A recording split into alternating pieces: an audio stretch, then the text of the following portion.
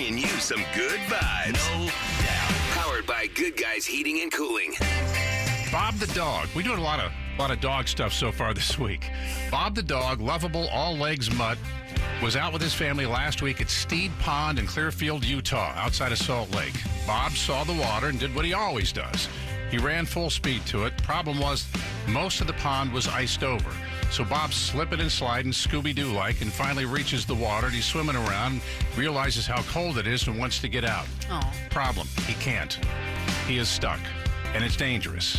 Just so happens about 200 yards away is a firehouse. They ran and got the firefighters. They came, and Logan Nichols, firefighter Logan Nichols, dressed in gear, the big rubber boots attached and a rope around him, made his way out towards Bob. Bob was trying to get to him, and then Logan kind of turned his body around to go feet first into the water. His name is Bob.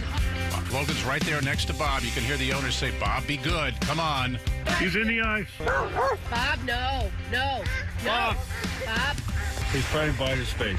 Bob was trying to bite the face of the firefighter who was saving him. So Logan put his left hand around Bob's snout so he couldn't bite him, grabbed him tight, and then... Pull, guy, pull. And he got Bob out of the water, and then he went to pat him, and Bob tried to bite him. So he saved the dog. No good deed goes unpunished. And I think it demonstrates that our first responders, right, you don't always get the thanks that you want or you expect. And maybe if you see them out in public, just tell them thanks for the job you're doing, because we know somewhere out there is a dog named Ungrateful Bob. And that's your good vibes for a Wednesday.